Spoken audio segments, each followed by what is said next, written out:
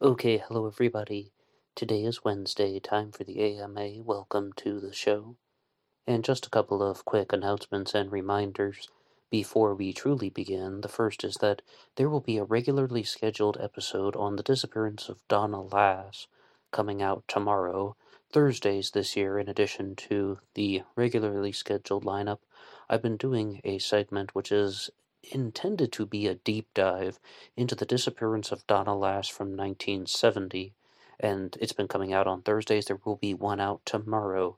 And I was talking with somebody about a new project or episode series that was meant to happen on Black Box Online Radio.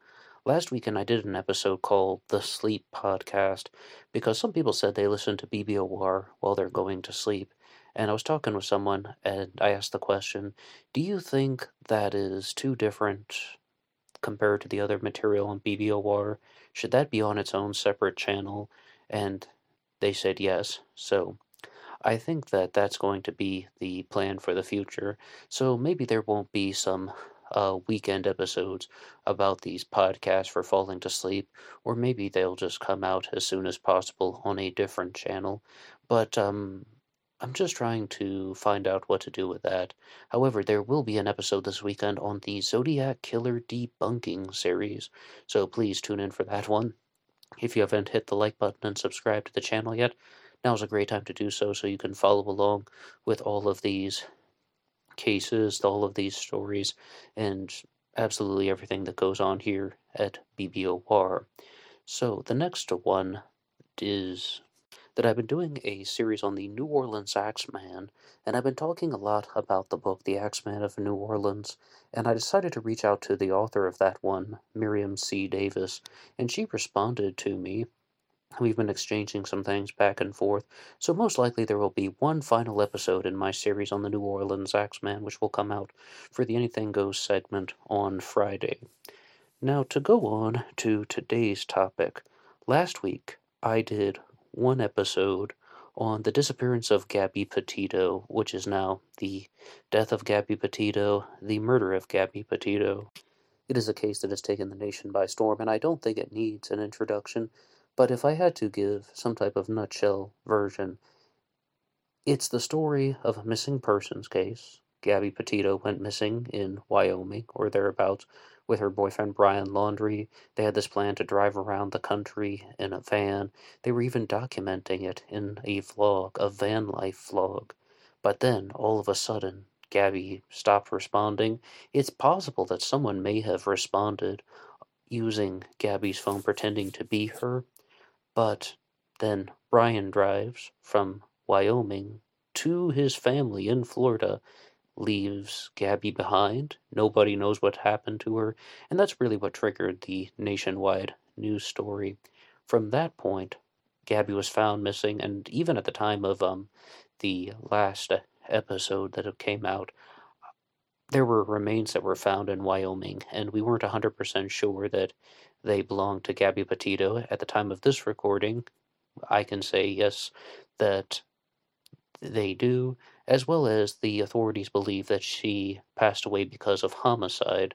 And then an unusual twist is that her, I guess we would say, ex-fiance, Brian Laundrie, disappeared into a nature reserve in Florida and is still missing as of now. I mean, of course, people take off and run, but disappearing in this particular way is horribly suspicious. On the AMAs, I often respond to your questions and comments, but before I do that, I would like to just read a very quick timeline of the disappearance involving Gabby Petito and Brian Laundrie that was made available on CBSNews.com. And of course, everything I say is going to have the disclaimer of this is an ongoing story, which I don't typically do on BBOR, so by the time this episode comes out, there could be another major development in the case. So, Gabby and Brian decided to hit the road in July of 2021. They were documenting their journey on a vlog. They attracted numerous followers and subscribers on the YouTube channel. But August 12th of 2021, there was the disorderly conduct stop Gabby Petito was seen talking to Moab, Utah police officers after their van was pulled over, and she was traveling in it with her fiance, Brian Laundrie, near Arches National Park. I'm sure if you've been anywhere near a TV set, you have seen the body cam footage there. But August 19th, that's after this disorderly conduct, there is a van life episode. Gabby Petito and Brian Laundrie posted a video on YouTube called Van Life, Beginning Our Van Life Journey, that shows them laughing and kissing. August 24th, they were seen in Salt Lake City. Petito and Laundrie were seen leaving a hotel in Salt Lake. August 25th, 2021 was Gabby's last post. And now August 27th of 2021 was the odd text that I was talking about. According to a search warrant on August 27th, Gabby Petito's mother says she received an odd text from Gabby. It said, "Can you help Stan? I just keep getting his voicemails and missed calls. Stan is Gabby's grandfather, but her mother says Gabby never referred to him by his first name." Yeah, and I think it's absolutely very weird to refer to your grandfather by the first name unless it's someone who's like a step grandfather or someone who isn't really involved with her life. But Gabby said it was out of character and she was concerned, and that was the text message that may have been sent by somebody else. August 29th, 2021, Miranda Baker posts her on her TikTok claiming she picked up Brian Laundrie, who was hitchhiking alone. August 30th of 2021, another text was sent, and it said no service in Yosemite. September 1st, Brian returns home. This is when Brian Laundrie returns to North Point, Florida, but he was alone, driving from Wyoming, or more or less, to Florida. The big thing to remember is whatever town he's coming from, he's driving across the country in Gabby's van, nonetheless, back to Florida. And then that's what really has, I think, initiated the news coverage. September 14th, 2021, Brian Laundrie's family issues a statement through their lawyer saying they intend to remain in the background while the search is underway. September 15th, a person of interest. Laundrie is refusing to cooperate and he is then named a person of interest. September 16th, there is a plea for help issued. Gabby's father asks anyone to help find his daughter. September 17th, where is Brian? He goes missing. September 18th, there is the search for Brian. September 19th, Gabby's remains are found. September 20th, there's an FBI raid and the police execute a search warrant on Laundrie's home, seizing his car and a hard drive that may have evidence of a felony. September 21st, Gabby is identified. September 23rd, an arrest warrant is issued for Brian Laundrie, and this comes from the federal court in Wyoming. September 24th is a vigil for Gabby. And I just saw today, though, on the evening news, CBS Evening News actually, that they had some of her family members all got matching tattoos, and it was meant to recreate a particular tattoo that Gabby Petito had. Now I'll get to your questions and comments. The first one comes to us from Steve Allen, who says, "I don't think Brian," referring to Brian Laundrie, "can live with the guilt and shame of what he did. I have a feeling he's already taken his own life. Tragic story."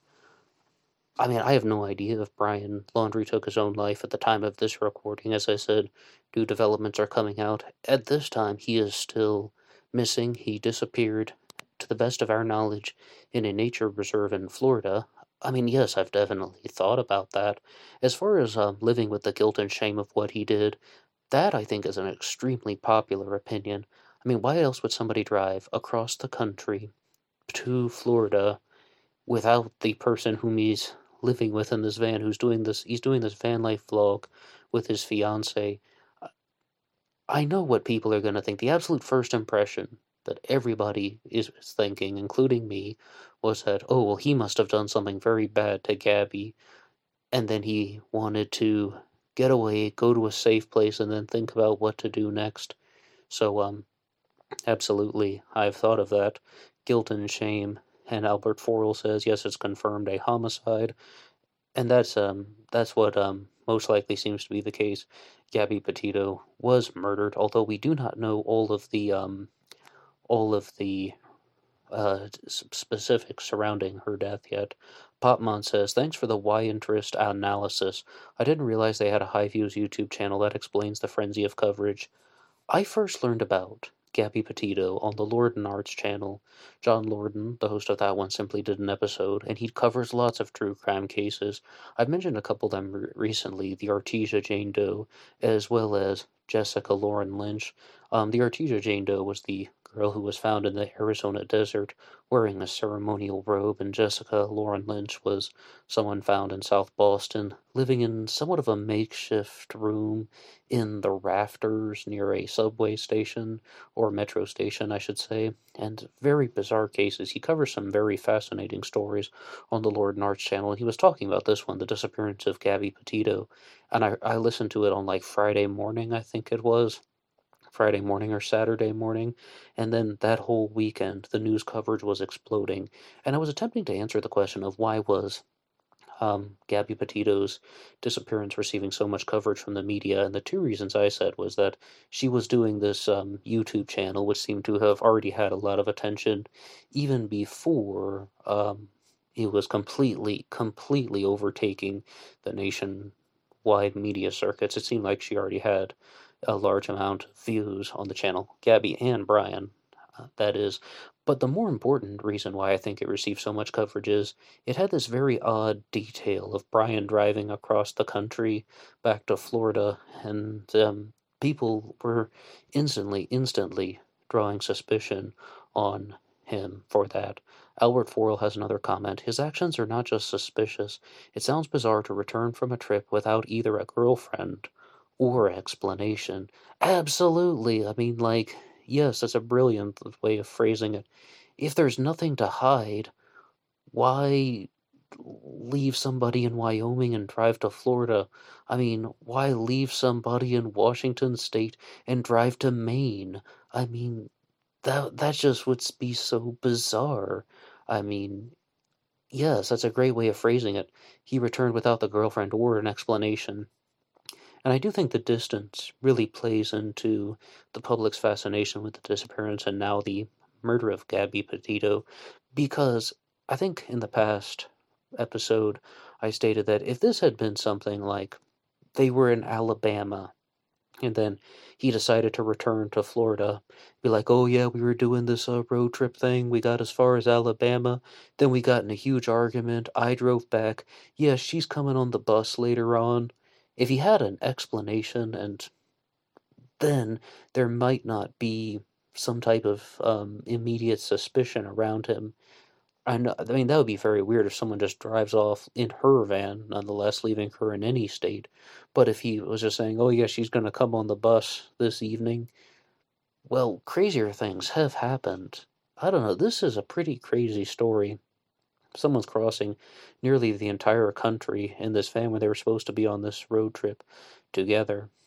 So, Simon has a comment when he says, in August, the Utah State Police let him go, stating that a mental health crisis is not domestic violence after a witness called to report him slapping Gabby Petito. Not sure what the laws are in Utah, but in other states, he should have been arrested right then and there. Maybe the cop wanted to give him a break, I don't know. Well, I've also heard that Gabby was, the authorities were called once because Gabby was assaulting him. So, I mean, the cops do things like give people breaks and such. And this is 15 Lee says they were going to charge her with the abuse since he had the marks and she admitted to hitting him. He didn't want her in trouble. She had no marks whatsoever. And that's I think 15 Lee's comment is more spot on. The things that I remember hearing about in the mainstream media coverage, just like on the evening news and such, all said that the authorities were called because Gabby was the one who was the aggressor in that situation, to the best of their knowledge, plus the body cam footage. But no matter what happened, I mean, she didn't deserve to die. But on the CBS Evening News with Nora O'Donnell a couple days ago, they said that this whole thing about Brian Laundrie being the suspect in Gabby's disappearance relates to actions that happened after her disappearance. And this whole thing is not that he's not a suspect in her murder. I don't know what that means, and that is the only place that I've heard that. And I kid thee not, the CBS Evening News, that's where I heard that statement. I don't know if that means they don't think that he was guilty of her murder, but maybe he did something else illegal. I don't even want to speculate at this point. So, going on to the next comment, Classic Chevy Cat. Have been following this since Gabby was reported missing. Disappointed in my local Bay Area news. Was clicking on all and nothing at the top of the hour. Went to Fox to catch an early update. Saw Dr. Grande this morning. Interesting and extremely sad. Yeah, I think I saw the thumbnail for Dr. Grande's video, but I have not seen that one. I might watch that one soon.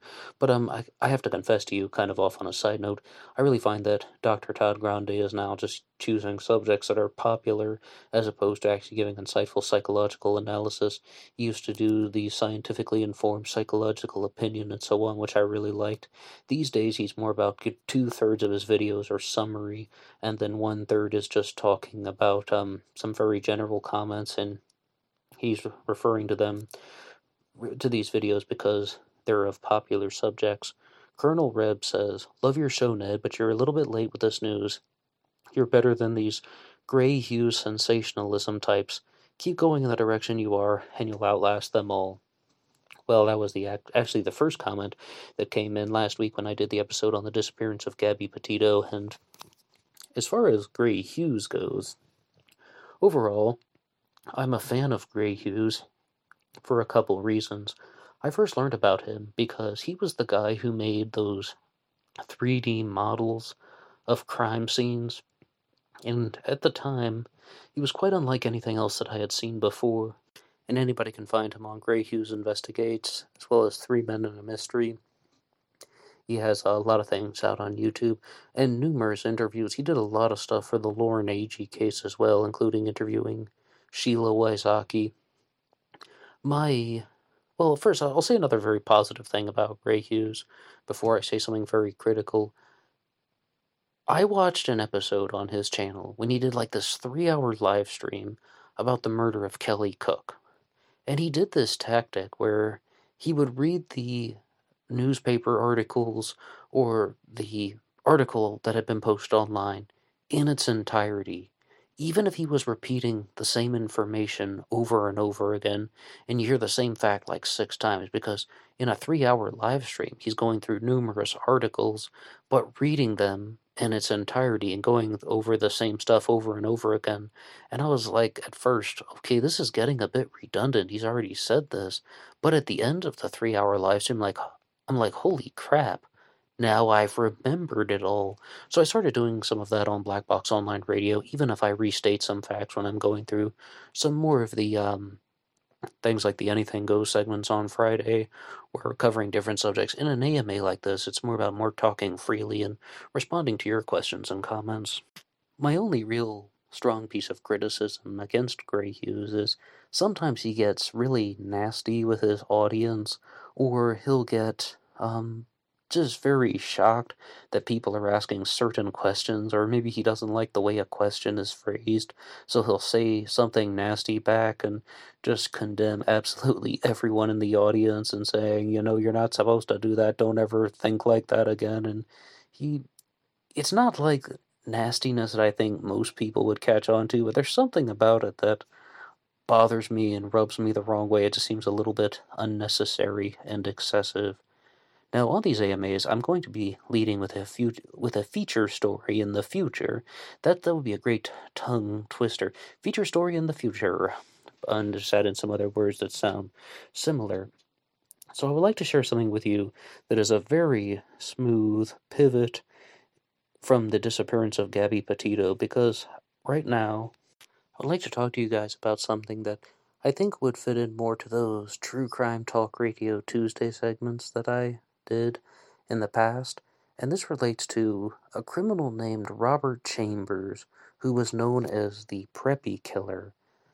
By the way, on a smart TV how you have all of those different apps and buttons, like you got your Netflix and your Amazon Prime, and sometimes on certain things, like maybe if you have a Roku or an Amazon Fire Stick, it shows you all the different live channels that you can watch. For the first time last weekend, I watched Court TV I've seen it there a couple times, but I decided to pull pull it up, and they were airing this episode about Robert Chambers, who was known as the Preppy Killer, and he was convicted for the murder of Jennifer Levin, who I believe was 18 years old at the time, and there's a very odd story about this, and I do promise you this is relevant to the disappearance of Gabby Petito. But this guy, Robert Chambers, was someone who had an expensive cocaine habit. Even though he came from somewhat of a wealthy family, he would resort to burglaries to fund this cocaine habit. He was known to have lots of deviant behavior. And one night, he ended up with a woman named Jennifer Levin. And I'm not going to try and go off into too many directions because I think that I want to approach this in a very general way.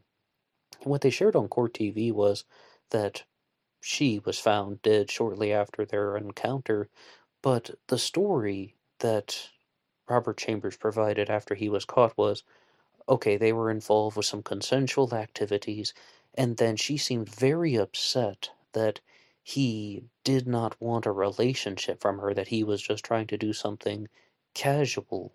So she began assaulting him, particularly trying to strike him in the groin area, and he just reacted and he punched her in the throat. And then she fell backward and he panicked, and then he moved her body to a different location.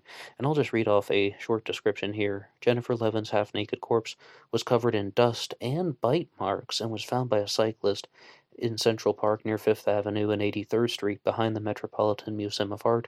Clothing from Levin's upper body had been pushed around her neck, and the skirt was around her waist. The medical examiner determined that she had been strangled. Police noted that there were numerous cuts and bruises on her neck, both from strangulation and from her own fingernails as she clawed the killer's hands. Later, Chambers hid and watched as police officers surveyed the scene, and his underwear was found 50 yards away. Okay, so that whole thing about punching her in the neck, I mean, I don't know how that would give the marks of strangulation.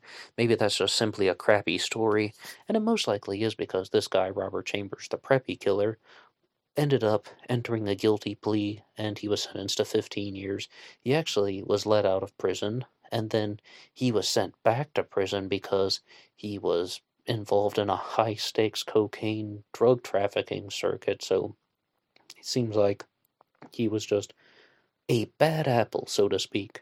But when I was watching this stuff on Court TV, I noticed that anytime they showed a photo of him, there were always these news crews just surrounding him.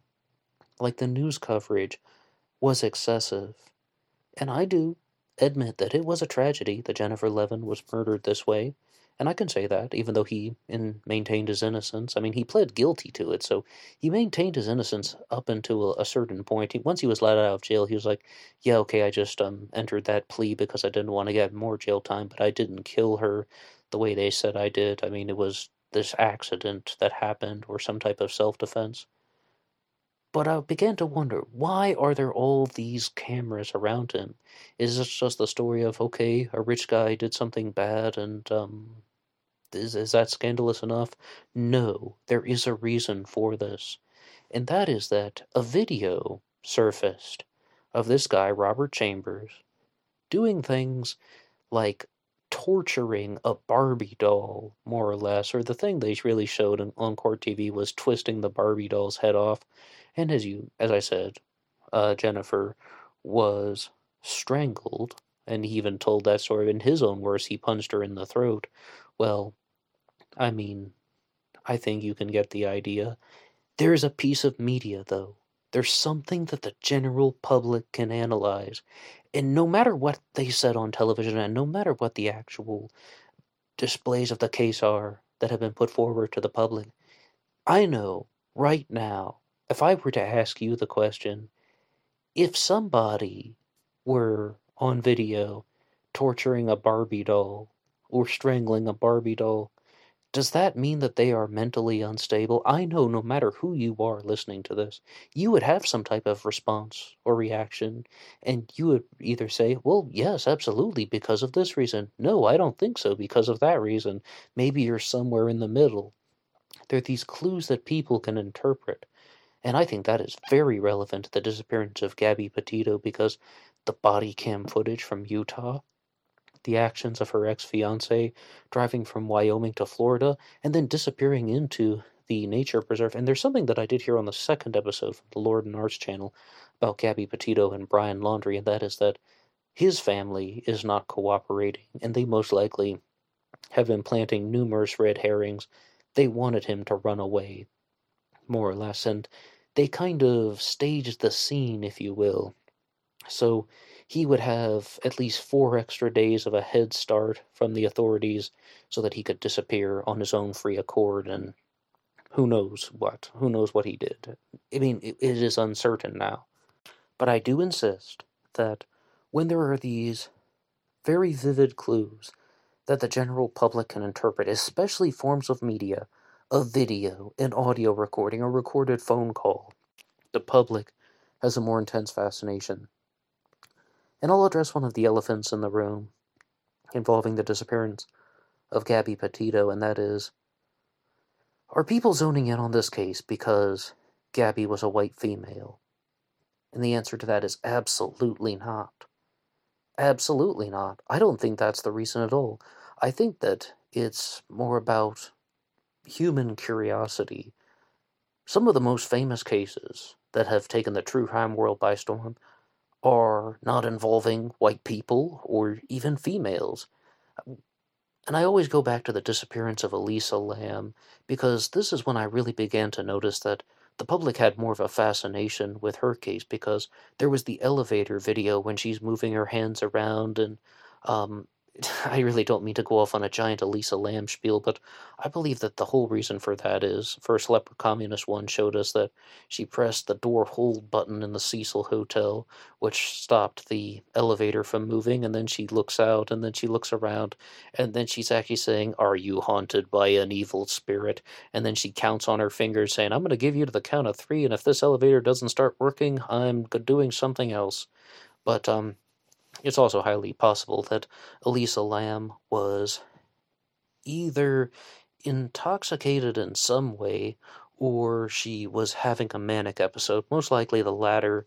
However, it may just be a combination of both, that she had something like a couple beers and they found a certain amount of alcohol in her system, but most likely Elisa Lam entered the rooftop via the fire escape at the Cecil Hotel and then climbed on top of the water tank using either the ladder, or she even could have climbed down off of the mechanical penthouse, entered the tank voluntarily, and then when she went down there, she didn't realize that the water level was so far down that she couldn't reach the hatch, or whatever you would call the opening to the water tank, like the hatch or the covering. So that's how she was just kind of trapped in there, and she began to experience hypothermia, and she began to remove her clothes, and then from that point onward, she just passed away and succumbed because there was no one there to rescue her. She succumbed to the elements of the inside of the water tank. So that's my 2 cents on the Elisa Lam case. It was purely an accidental thing, but I do. Oh, I heard conflicting things online. One place said they found alcohol in her heart. One place said they found alcohol in her bile. And I have a couple episodes about this, but just to share one thing that a doctor once told me. I just asked the doctor out of the question. They always say, don't take your medication with alcohol. And I was like, well, why not? Like, what's going to happen? And the doctor's just like, it's just not good. I'm like, well, I mean, are you going to die or is nothing going to happen at all? Give me something on that spectrum. And what the doctor said was, with most medications, they don't work as effectively under the influence of alcohol. So I think that maybe if it is true that they found alcohol in her bile, meaning that she had consumed it a couple days before the elevator incident, that she's not actually drunk during the video, then that would have slowly waned her off the medication. Her symptoms of bipolar disorder would have become more and more intense, and then she would have had that incident at the Cecil Hotel when she's actually just having a manic episode, not under the influence of any substance, but she stopped taking her medication, and like one thing led to another, that maybe the alcohol was something that pushed her in some way. Just a possibility. I mean, Elisa Lam, rest in peace. Gabby Petito, rest in peace, of course. But about this whole notion of how the media circles around certain people, and some guy like Robert Chambers, he would be going in a different direction. He would be someone who is not a woman, not um, not the victim, though. They're zoning in on the criminal. And there was an interesting comment, though, that was left by Oak Leaves and Onions, who responded to me, and this was on her channel. I've talked a couple times about how I started following the channel Oak Leaves and Onions. It's not exactly a life coaching channel. I mean, I should say that. It's not a life coaching channel. It's more about like personal stories and book reviews. And she said something in one video that I thought was so weird when she's like, yeah, I met this guy once, and I liked him. He seemed like a homicidal maniac, but I still liked him. And I was like, what? That's just, I think I just sent a line of question marks in the comments section, like, what are you saying? And I found out today that she had actually responded to me about a month ago. Somebody had liked my comment, and I got a notification, and I looked at what she had said, and her response was that he was very physically attractive, very athletic, and well built. Liked him the way that you think a large predatory cat is beautiful. And I really just was quite stunned to read something like that, because you think this guy is dangerous. And I should also say that the beginning of her comment was she found out that he worked for the drug cartels. So he's definitely involved with illegal activities. He seems like a dangerous person. Beautiful the way that a large predatory cat is, what, like a lion or a tiger? Now, I think that this is something where I have to do some type of hairline split, like splitting hairs in one way that may seem absolutely impractical to other people, but also maybe important, because I've just never heard anyone say something like that. I mean, you think a guy's a homicidal maniac, but you still like them? A couple weeks ago on the channel, I was talking about how I thought that the older photos of Leslie Van Houten were very attractive. I said I thought she was the most attractive member of the Manson group. She's a convicted murderer. This discussion also comes up very frequently with Jodi Arias, and people say that they think that she's attractive. I think that she was attractive whenever I last saw her. I haven't seen her recently, but I don't like them. I don't even appreciate them. Yeah, I want to have a greater understanding. I want to learn more about the true crime world, but I don't like these people. There's a difference between tigers and humans. There's a difference between lions and humans. And that is that these large predatory cats, they're dumb animals. They are forgiven. Nature is forgiven. Does a lion wake up in the morning and say, hey, lion buddies and pals, you pride of lions, you? Today we're not going to hunt zebras. Today we're only gonna hunt gazelles because of these advantages and disadvantages. No, animals don't think like that. A human, most humans, probably this homicidal maniac that she was friends with, he can think like that. He can express conscious awareness. He has the ability to use his conscious mind and his conscious thinking. So that's why I don't like any of these convicted murderers. I wouldn't want to be their friend or something. I might want to interview them for the channel, because, as I said, learn more about humanity. Not to be friendly with them, or to even show any appreciation for their persona. So, I don't know, maybe I'm completely way off that there's any type of likability about anyone who could be a homicidal maniac. And if you're only talking about physical features, I mean, like, then yeah, okay, I can say that I can find attractive qualities in someone who's been convicted of murder. Likability, like, yeah, I liked her, but she was a homicidal maniac. I don't think I've ever once had that feeling. But what would you say? You can weigh in the comment section down below. and also to share some things that are more along the lines of true crime talk radio. I have something here called Book Page. It's a periodical that's put out by my library, and their cover story was on Mary Roach, and she put out a new book called Fuzz. Fuzz, When Nature Breaks the Law. Science savant Mary Roach returns with a fascinating, funny, and ferociously reported look at the lawlessness of Mother Nature. And these are it's about a series of crimes that have happened, and the perpetrators are all animals. It is non-fiction, actually. I talked a lot about Mary Roach back in 2018 when I was doing a segment on Black Box Online Radio called Occult Mondays. And do you guys believe in sort of intuition like on Overdrive? I'm tempted to find a synonym for psychic powers and such. I don't believe in psychic powers. I'm definitely not a psychic. But when I was walking, like in the library, like I walked up the stairs, and I was thinking randomly about this one conversation that I had back in 2009 about when somebody was telling me, hey, you need to read the book Bonk. It's about sex, and I guess that person thought I didn't know anything about sex. Yeah, F you. But, no, they were saying in somewhat of a condescending way, like, you need to read the book Bonk. And I was like, even as I was thinking about it, just, how you get lost in your own mind while you're walking sometimes. I was like, why on earth am I thinking about that?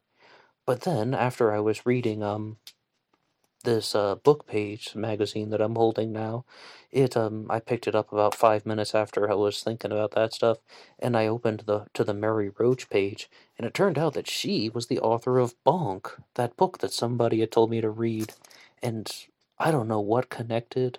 I had no idea Mary Roach was going to be the cover story in this one, or that she even wrote that one. It says the unspoken assumption was that people study sex because they are perverts, or at the very least because they harbor an interest in the matter, which makes people wary of sex researchers and other people extremely interested. Bonk, The Curious Coupling of Sex and Science, published in 2008 by Mary Roach. I don't know, that's just one thing where I was thinking about something and then I found it several minutes later. Like, what's that called? Like, not intuition, premonition? Is that the right word?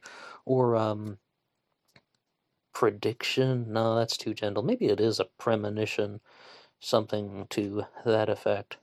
But yeah, I talked a lot about her book Spook in 2018 when I was doing the Occult Mondays segment. I still have that one over on my bookshelf over there.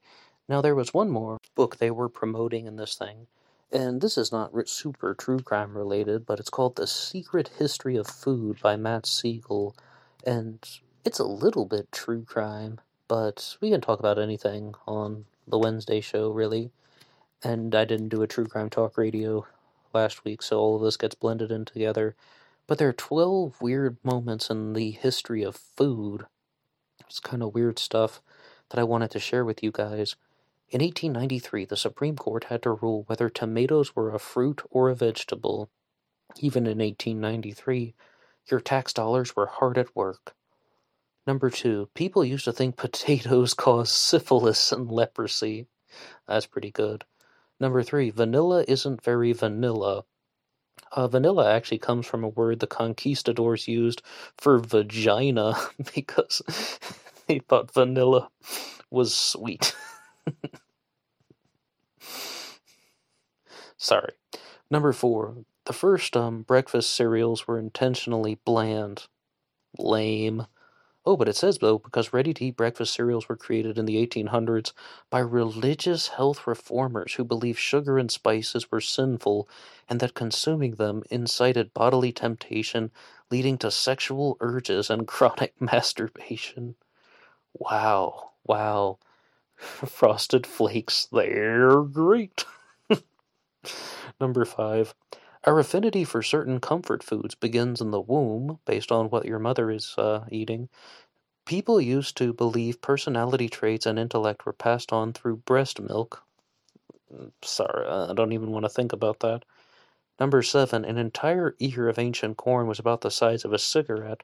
Oh, this one's actually kind of interesting because it says corn was selectively bred from over thousands of years. Like, it's slowly changed over several thousands of years to become much larger. But we still have baby corn, of course. Number 8, there's a decent chance the honey in your cupboard comes from lawn weeds or poison ivy. I'm not bothered by that at all. It doesn't bother me at all. Number 9, Fidel Castro was obsessed with American dairy. This is something that I think is very relevant to the true crime world, especially the stuff when I talk about the CIA, because back in 2017, I watched the documentary Dark Secrets of the CIA, which may still be on YouTube, but it wasn't very good because they had 3 different former CIA operatives, and each of them told one story. Although it did introduce me to Ralph McGehee, who wrote the book Deadly Deceit. That one gets mentioned very frequently. But about this, there was a plan that the CIA had, so said this documentary, Dark Secrets of the CIA, to poison a milk truck in Cuba, but the milk truck wasn't going to Fidel Castro. It was going to a cafeteria full of school children. Absolutely horrible. But for some reason, even though it's been about 4 years, I think that the plan was unsuccessful. Anyway, that doesn't surprise me at all that Fidel Castro was obsessed with American dairy. That's almost like an adding insult to injury. The CIA does some horrible things.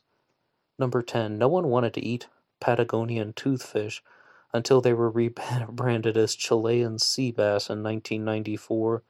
Now they sell for $29.99 a pound at Whole Foods. Number 11. Spice traders used to make up stories about the exotic origin of spices so they could sell them for more money. Well, these both are sales tactics. I mean, firstly, dolphin fish is just mahi-mahi, right? I know that's a different one. They were talking about Chilean sea bass. But, somebody told me that once, that they changed the name in supermarkets from dolphin fish to mahi-mahi because they thought people wouldn't buy something that has the word dolphin in the name. So, as for the spice traders making up stories about the exotic origins of spices so they could sell them for more money, yeah, I told a similar story about how back in the early part of the 20th century, and this goes well before that, I'm sure they're talking about spice trading all throughout the second millennia, but in the early part of the 20th century, there's this guy named Wallace Fard who possibly was a British Polynesian. He was the son of a British sailor and a Polynesian woman born in New Zealand and then went from New Zealand to America. But that's the whole point. Things were poorly documented. They didn't have electronic databases in 1915 or 1920 or 1925. So if somebody were to arrive on the west coast of America and then make his way to Detroit, the way that Wallace Fard possibly did, people wouldn't have any way to verify his story. But Wallace Fard was a guy who had an unusual appearance because he possibly was half Polynesian, half British, and I had always assumed that he was half black, like his father was British, but you can be from the United Kingdom, I suppose, from the British Empire and be black. But it's possible he might have even had a Caucasian father and a Polynesian mother, so he was just very dark in complexion, and people didn't really recognize his appearance, but he would try to blend in with the African American communities. The term that perhaps we could use would be black passing, and this is very important because Wallace Fard would go on to become an important member in the founding of the Nation of Islam. And he was a garment salesman who was working in America, and he would come up with this plan to attract more customers. Be like, do you want to buy some fabric? And people are going to be like, no. So then what he would do is say, these are the garments of your ancestors. I come from a land called Mecca. And someone would be like, dude, our ancestors are black. And he's like, what? Yeah, Mecca's in Saudi Arabia. That's Western Asia, Middle East. That's not in Africa. Oh, well, these are from the Nation of Islam. Let me tell you about it. And he would just weave it together a story, but the whole thing is he says they're from Mecca and it's the land of the black people, but they're not actually. Well, I think you get the idea. Yes, people do this in many different trades. These things about spice traders making up stories to sell more money. Lots of people did that because We didn't have Wikipedia. We didn't have the internet. We didn't have smartphones for all those years. And number 12, the adage you'll catch more flies with honey than vinegar isn't really true. You actually will catch more flies with vinegar than honey. Wow, you had that wonderful list, and that's the one you choose to end on? Anyway, The Secret History of Food by Matt Siegel, available where books are sold. That's some good stuff, actually. Normally I'm not into books like that, but just that list there was pretty impressive. Well, thank you everybody for listening to this episode. Much appreciated. Please look out for the episode on the disappearance of Donna Lass and the conclusion of the New Orleans Axeman saga. And of course, debunking things on the weekend. And my interview with Mike Rodelli is now out on the Zodiac Killer channel. Anyone can go over there, subscribe to the Zodiac Killer channel, watch the episode on Mike Rodelli, as well as the 3-part documentary series on Obsession into Darkness, all about the Zodiac Killer, available on that channel. Thank you so much for listening. Anyone can follow the show on Facebook, in the description box, BlackBoxNed88 on Instagram. Anybody can write the show at blackboxonlineradio@aol.com. All of that is in the description box there. Feel free to visit the Teespring page, as well as getting a copy of the book Killer on a White Horse by me, Ned DeHaan. It's a novel, murder mystery, but feel free to have a look at that, as well as The Secret History of Food by Matt Siegel, Fuzz by Mary Roach, and loads of true crime things that I've been talking about, Court TV, as well as all major media sources and so on. Lots of things to go through. I'll see you on Instagram for the bonus podcast. Until next time.